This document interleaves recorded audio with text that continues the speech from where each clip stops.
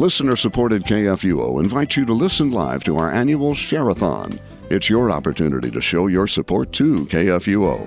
If you can't join us live, please prayerfully consider supporting us by calling 314-996-1518 and asking about our giving levels. You can also click the Give Now button on our webpage.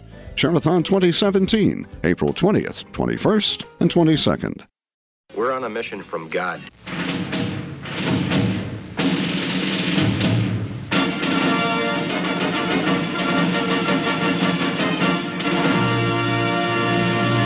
And now for something completely different.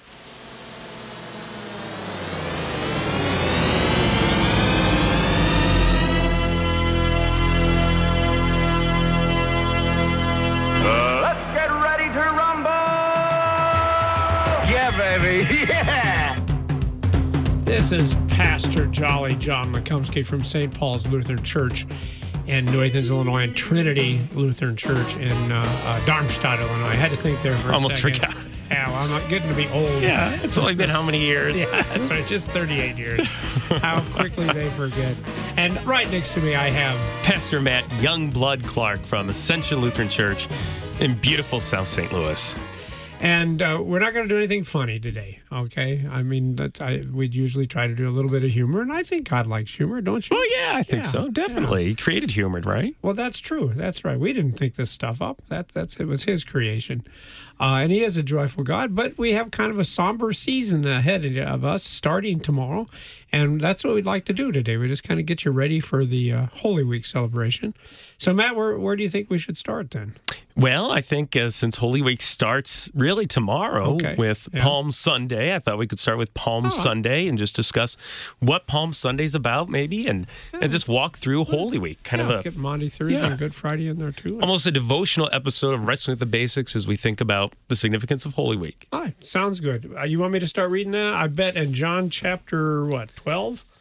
Yes, John chapter 12, verse 12. It's always nice when the chapters and the verses line up like that. So what we usually do is we begin our Palm Sunday service with a Palm Sunday processional. Okay. So what will happen is, and there's no right or wrong way to do this necessarily, but we'll begin the service with this gospel reading from John, and then we'll procession together with palm branches. So that's kind of neat, and we'll do it with the Sunday school children, especially at our late service. But this kind of sets the tone for the Palm Sunday service. And I think the service itself, you said it's kind of a somber episode. Palm Sunday is kind of a somber but mixed with joy sort of day. It's an interesting day. We'll take a look at this and why that might be, I guess. But it's sort of bittersweet, that Palm Sunday. Well, because you've got the celebration, there's no doubt. They're shouting Hosanna, Hosanna. I mean, and that's happy. That's happy shouts. We celebrate too on Palm Sunday, sure. But you know where it's all going to end up. Yeah. They didn't know that. They actually thought this was the great victory celebration. They were walking in because Jesus was going to unseat the wicked Jewish leaders and turn over the Roman rulers and stuff, which, of course, that's not at all what Jesus' plan was.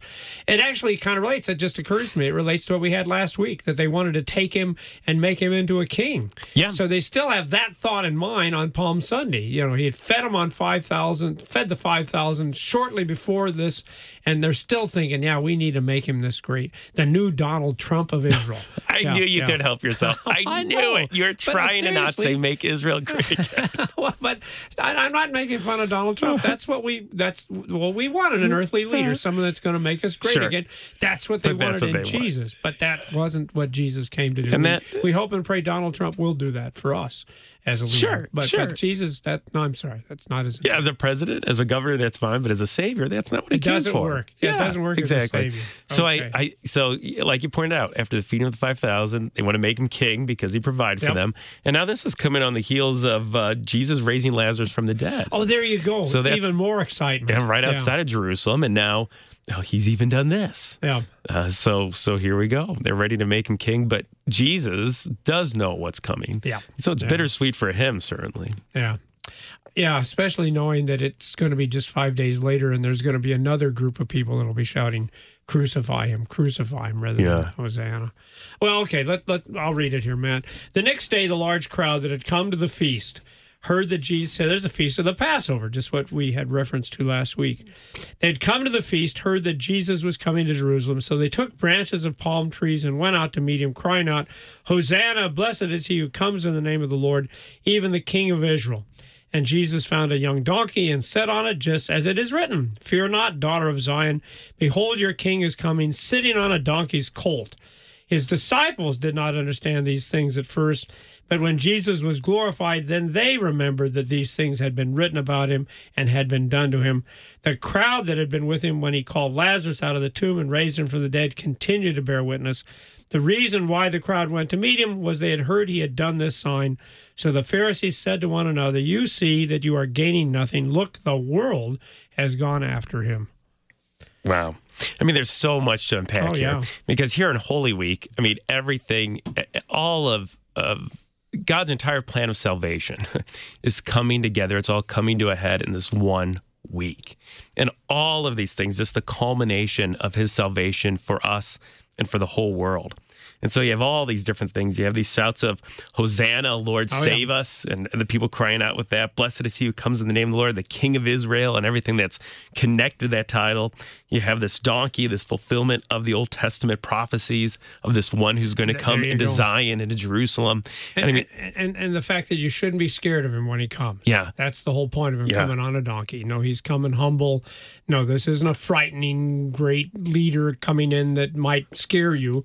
Well, again, in comparison to Trump, there are a lot of people that are frightened because of the things he said about immigrants and stuff like that. But no, nothing to fear in this king that's coming. No, he means nobody any harm or problem. Yeah. So he's coming humbly. He's coming gently. He is coming as a king. I mean, there's some, in the Old Testament, kings riding, a colt, a donkey, and so this kingly, but coming not in a horse of war, not to kick people out, but he's coming and gently, like you said, humbly. So all of these things coming together, and it's just all coming to a head now, finally fulfilled on Palm Sunday. So, I mean, the people rightly cry out, Hosanna, Lord, save us. Yeah. I mean, that's they just don't understand how he's going to save them. Exactly. I mean, it's just too little of a Hosanna, too small a Hosanna. They want just this earthly salvation, but no, he's come for a greater Hosanna. He's come to save them body and soul and spirit. He's come not just to save the nation of Israel, but all people. And so it's right to cry out Hosanna when we celebrate Palm Sunday tomorrow, but we cry out a greater Hosanna than what this crowd's crying out. Yeah, that's kind of neat because we cried out and we actually do know what he's coming. See, that's the thing that tickled me about this too. And it tickles me because John said the same thing at the beginning of his gospel, right before Nicodemus comes, that the disciples just didn't understand what was going on. And they still don't understand what's going on. But later they would. And that's the neat thing. We're in the later period. Yeah. We do know what this is all about, even though they didn't know at that time. Yeah, exactly. Yeah, and then here again, the disciples don't understand until he was glorified. And they remember these things. But yeah, I think you're right. I mean, I think sometimes I would love to have been there, to see that, be an eyewitness of it, to be part of the crowd, to be holding a palm branch, to seeing Jesus come in on Palm Sunday. Incredible. But like you pointed out, I think we're more blessed. Oh, yeah. We know the rest of the story. We know the full fulfillment. Now you're talking John's language because he's the one that says, blessed are those that have not seen. Yeah. And yet have believed. And truly we would because we could have been there and yet we had no concept of what was actually taking place. But now we do. Yeah, now we do. I think we would be among those disciples that just don't get it. They don't understand. And isn't that a great comfort for us, though, now in the present time? Because that's true of us a lot of times. We have a lot of experiences in our lives that we don't really understand. So that shouldn't frustrate us. It should just remind us that we're no better than the disciples are. We're still sinful people. There's a lot of things God's doing in our life that doesn't make any sense to us. But I think the comfort is someday it will. Someday it will. Now, it might not be till we get to heaven. It might not be till then. We'll look back and say, oh, now I see what you were doing. But the fact of the matter is someday we will see that this was, just as you said, too, that this is the gentle God, the humble God. This wasn't a God who meant to hassle us or punish us. It was a God who always did everything he did out of love for us. Yeah. And even though there's that misunderstanding and the wrong shouting of Hosanna, he still comes. He still rides into Jerusalem. It's not like he says, all right, you guys really don't get this. Gets off the donkey and says, I'm out of here. Forget you. No, he still comes. And what a blessing that when we don't get it, he still brings us salvation. Well, it's just like we had last week. He tests the disciples. They are totally clueless. And yet he already has his plans how he's going to feed the 5,000 people. It didn't matter whether the disciples comprehended or not. He knew what he was going to do. And it doesn't matter. Well, it does matter. He does want us to understand. He does want us to comprehend. But you're right. Our faith is not the determinant. He's still going to do what he's come to do for us, even when we have our doubts and our questions. Yeah, our faith is not what brought him to the cross of Calvary. No. His love and mercy and grace, his love for us is what brought him to the cross of Calvary. If anything, it was our doubts and our confusion and our sin. Yeah. That's what. And then his love and his mercy and his compassion. And the other thing I think that's comforted in this text for us is the fact that he's doing this because it's what the Word of God said he would do. Yeah. Yeah. And so all you got to do, people, is just listen to Wrestling with the Basics, go to church, read your Bible, and wherever you hear a promise of the Word of God, know that's going to be true for you. Why? Because you're so good and faithful? No, because God keeps his word. He's faithful. So whatever he says he's going to do, that's what he's going to do. I think that great comfort is in here, too. Anything more? Should we move on to the next big day? Well, I think we can move on. Okay. It appears as though the world's going after him. I think that's kind of interesting how that ends with that verse. And as you pointed out, how quickly that changes. It seems like the world is against him, and just 5 days later. And you can see the underpinnings here, too, that the leaders and everything are turning against him. And the leaders are realizing now that, they were willing to kind of tolerate him. In fact, the next few days they will debate with him and argue with him. But it's coming to the point where they realize, hey, there's only one thing we can do about this Jesus, and that is kill him. That's what we've got to do. Yeah. So the next big day is Maundy Thursday.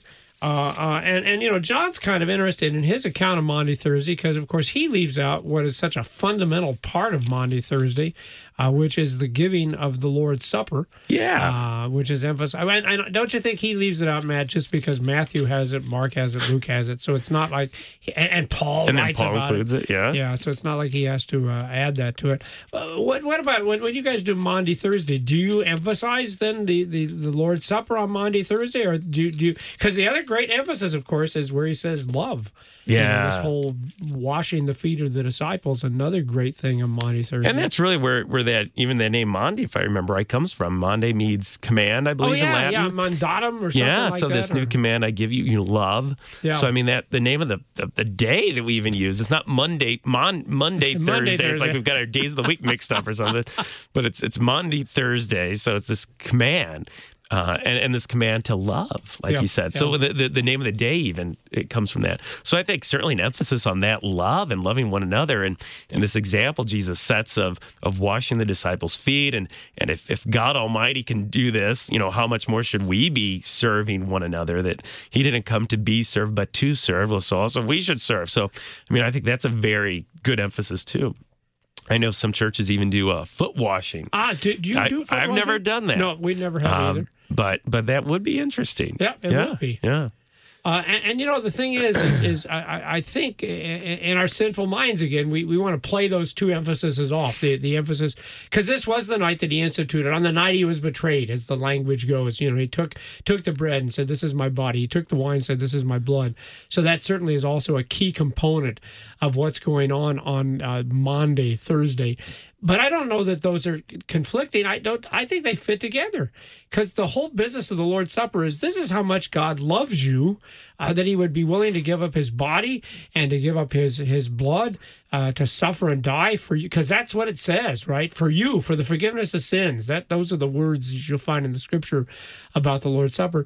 But then the Bible also teaches that we love because he first loved us. So it seems only natural. Well, yeah, if he loved us this way, yeah, then this is how it should be for us, loving our neighbor as well. Yeah.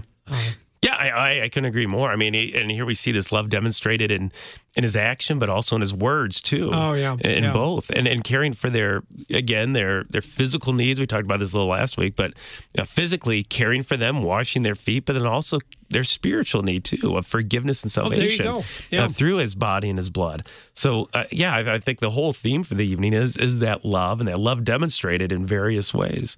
So I think both themes are great. Servant, but also that servant giving us, offering us his very self as a servant in his body and blood.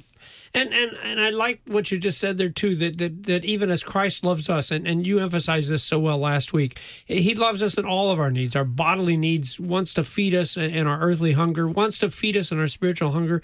It's how we love the people around us too. If we see somebody hungry, we're going to feed them. If we see them thirsty, we want to give them drink. Naked, we'll clothe them. Sick and in prison, we visit them.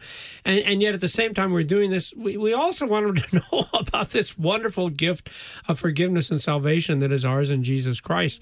We really want to love the whole person, and I think we have to be cautious that we don't try to divide those into two things. They're not two things, that they're one thing, and that is called the love of the neighbor. Yes. So anything else that strikes you about Maundy Thursday that we should mention? I think there's just, what always strikes me too is just this, it's a beautiful scene, but yet there's some tension there. Peter kind of he protests a little when, oh, Jesus, don't wash my feet, and there's this protest from Peter. So there's some tension there. And then, Jesus basically says it's necessary. And then Peter says, well, wash, my whole self, and Peter in typical fashion goes to extremes. But then also you have this tension, I think, with Judas. Oh, yeah. I mean, Judas is present there. In the upper room, he's already agreed to betray Jesus. Can you imagine what's going through Judas's head as he's there, and as Jesus is saying these things, and as he's even starting to identify his betrayer? I mean, oh boy, tension's running high. But then the disciples, I mean, there may be confusion on their part. What's going on? What betray? What's happening? So it's just a lot of things happening in that upper room that night on Maundy Thursday. And you can see that they're still with the crowd. They're still thinking in terms of an earthly kingdom, because they're talking about swords and stuff like that. And so you see that they're still thinking there's going to be this physical earthly revolution that's going to maybe take place on the next day, on the day of the Passover. But the thing I really like about all of that, about because it's also Maundy Thursday where he says, Peter and to the rest of the guys, you're all going to leave me. Yeah. And Peter again, oh, no, I'll never do that. I'll go to prison and die for it. But see, that's what I love about the Lord's Supper. So the Lord's Supper was not given to a group of people who had it all together, who were good in terms of their faith, good in terms of their moral commitment. No, it was a bunch of sinners and a bunch of people whose faith was certainly flawed. And yet that's who the Lord's Supper was given for. So I always find that a great comfort, that I don't have to worry about, am I good enough to go to the Lord's Supper? No, well, if I'm good enough, then why am I wasting God's time? It's precisely because I'm not good enough. Great point. That I go to take the body and the blood. You want to move on to sure. Should we talk about the Garden of Gethsemane, or should we jump right into Good Friday? I tell you what, for time's sake, let's jump into Good Friday. And the other big highlight, Good Friday. What are you guys doing for Good Friday, by the way? Well, Good Friday, you've got the special. Tell them about this, because they could actually come and participate. Oh, you can, or even listen on here live. It's too late. I'm sorry.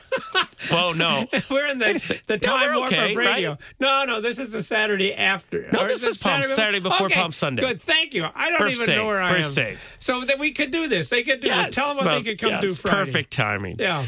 So on Good Friday, Ascension is one of several churches that participates in a Traore service. So Not what? Yeah, I know. What's Traore? Maundy Thursday, Traore, all these weird words. But this is a 3-hour service. Excuse me, 3-hour service. Try as in 3. Yes, try as in 3. Ori is an hour? As an hour, yeah. Oh, good. I'm getting this. We got it. Yeah, very good. So it's from noon to 3. It's those same hours that Jesus was on the cross and there was darkness over the face of the earth. So all the lights will be turned out? Well, no. We'll leave the lights on. I'm sorry. You're making me laugh again. I know. I don't know you're going to do that. Yeah, you can use your imagination, though. You can close your eyes at the service if you want. But it's 9 20-minute segments. Okay. And there's a closing message and an ending message, but all the messages in between are focused on those 7 words of Jesus from the cross. Oh, cool. So it's very meditative. So each 20-minute segment includes scripture reading, meditation, special music, and a hymn verse. and then you rotate pastors. So it doesn't get too boring. You're not listening to the same guy for 3 hours. So it's meant to be sort of an open house too. So you can just come and go as time allows, or you can stay for the whole 3 hours. Some people do that. Yeah. It's also broadcast live here on KFUO. Oh, so, cool. Yeah, so if you can't make it physically there, then tune in.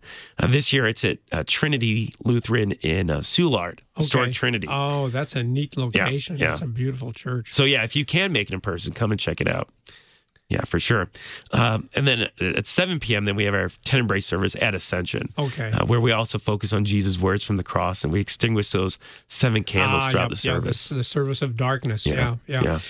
Just to ask, so what period are you going to be there at the Traore? Do you know what time you're going to be? I am there, I believe, at 2:20. Okay. Yeah. Because I know your fan club will probably want to be there to hear Oh, boy, yeah. I don't want to hear more of it, but, Yeah. So about 2:20 is when I do the message, and looking forward to that. And from what was the times again?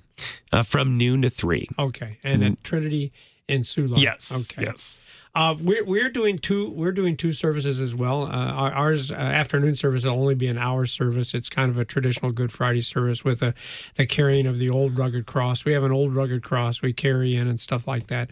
So that's kind of a fun service, and that will be at Darmstadt. That'll be at Darmstadt at 3. And then at New Athens, we are actually doing a funeral service for Jesus.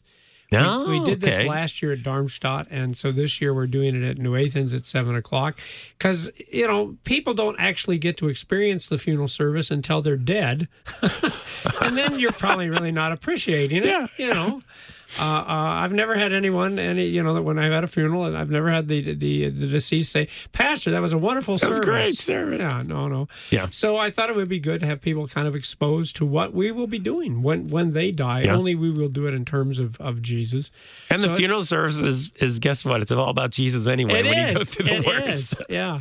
And we always have a reading of an obituary. There's a very beautiful Christian obituary, and it really is neat when you read it in the context of Jesus. Yeah. It's kind of fun. So anyway, that's what we're doing for Good Friday. Good. But now, in our few minutes left, what were they actually doing on the first Good Friday? What's your favorite part of the Good Friday story, man? Oh, my goodness. I know there's so many of them. It's so packed with things. I think just Jesus on the cross, how the very people who nailed him there, the very people who ran away from him, deserted him, are there at the foot of the cross. We know, like John, for instance. Yep. And then Jesus doesn't revile them or curse them, but instead he says, "Father, forgive them." Yeah, isn't that unbelievable? Yeah, and the applications that can be made for us too. Obviously, how we're just as guilty of putting him on the cross too. He's dying for our sin. That's right. And yet, even though we don't deserve it, he still says, "Father, forgive them." And I always love that word, that prayer, "Father, forgive them," because that's in Luke. And Luke's also the one that tells us about the thief on the cross. And I'm thinking, what an impact that prayer must have had on that thief that very day. Because, he was cursing Jesus with everybody else. Yes, he was. But somehow in the end, he says, "Lord, remember me when you come in the kingdom." And I'm thinking it had to be that prayer of Jesus that worked on his heart, that word that said, okay, well, maybe this guy will... He forgave everybody else. Maybe he can even forgive me. And of course, today you'll be with me in paradise. Yeah.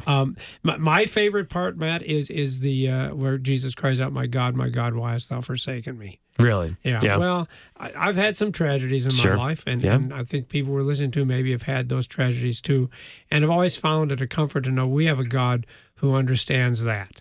I don't want to take anything against Allah, okay? No, seriously. But the fact of the matter is, Allah has spent his whole life up in heaven. He has no idea what it is that we're suffering from and struggling with. I mean, when you think the things he asks people to do, you can realize, well, he obviously doesn't know what it's like to be down here on earth. But I've always found it a great comfort that our Lord Jesus does. He knows exactly our struggles and trials. And when we feel like we've been abandoned, well, at least we know there's one guy that didn't abandon us, who knows exactly what we're going through, and that is Jesus. Matt, any final words here on our little... So I just pray that during this Holy Week, you take time to stop, to rest, and with a purpose this week. Come to worship, hear God's word, hear about what we just talked about, and then hear that it's proclaimed all for you, out of love for you. So during this holiest of weeks, please be in God's word, and God bless you as you prepare for that celebration of Easter. Thank you, Matt. God bless you too, and your work and your worship. All right.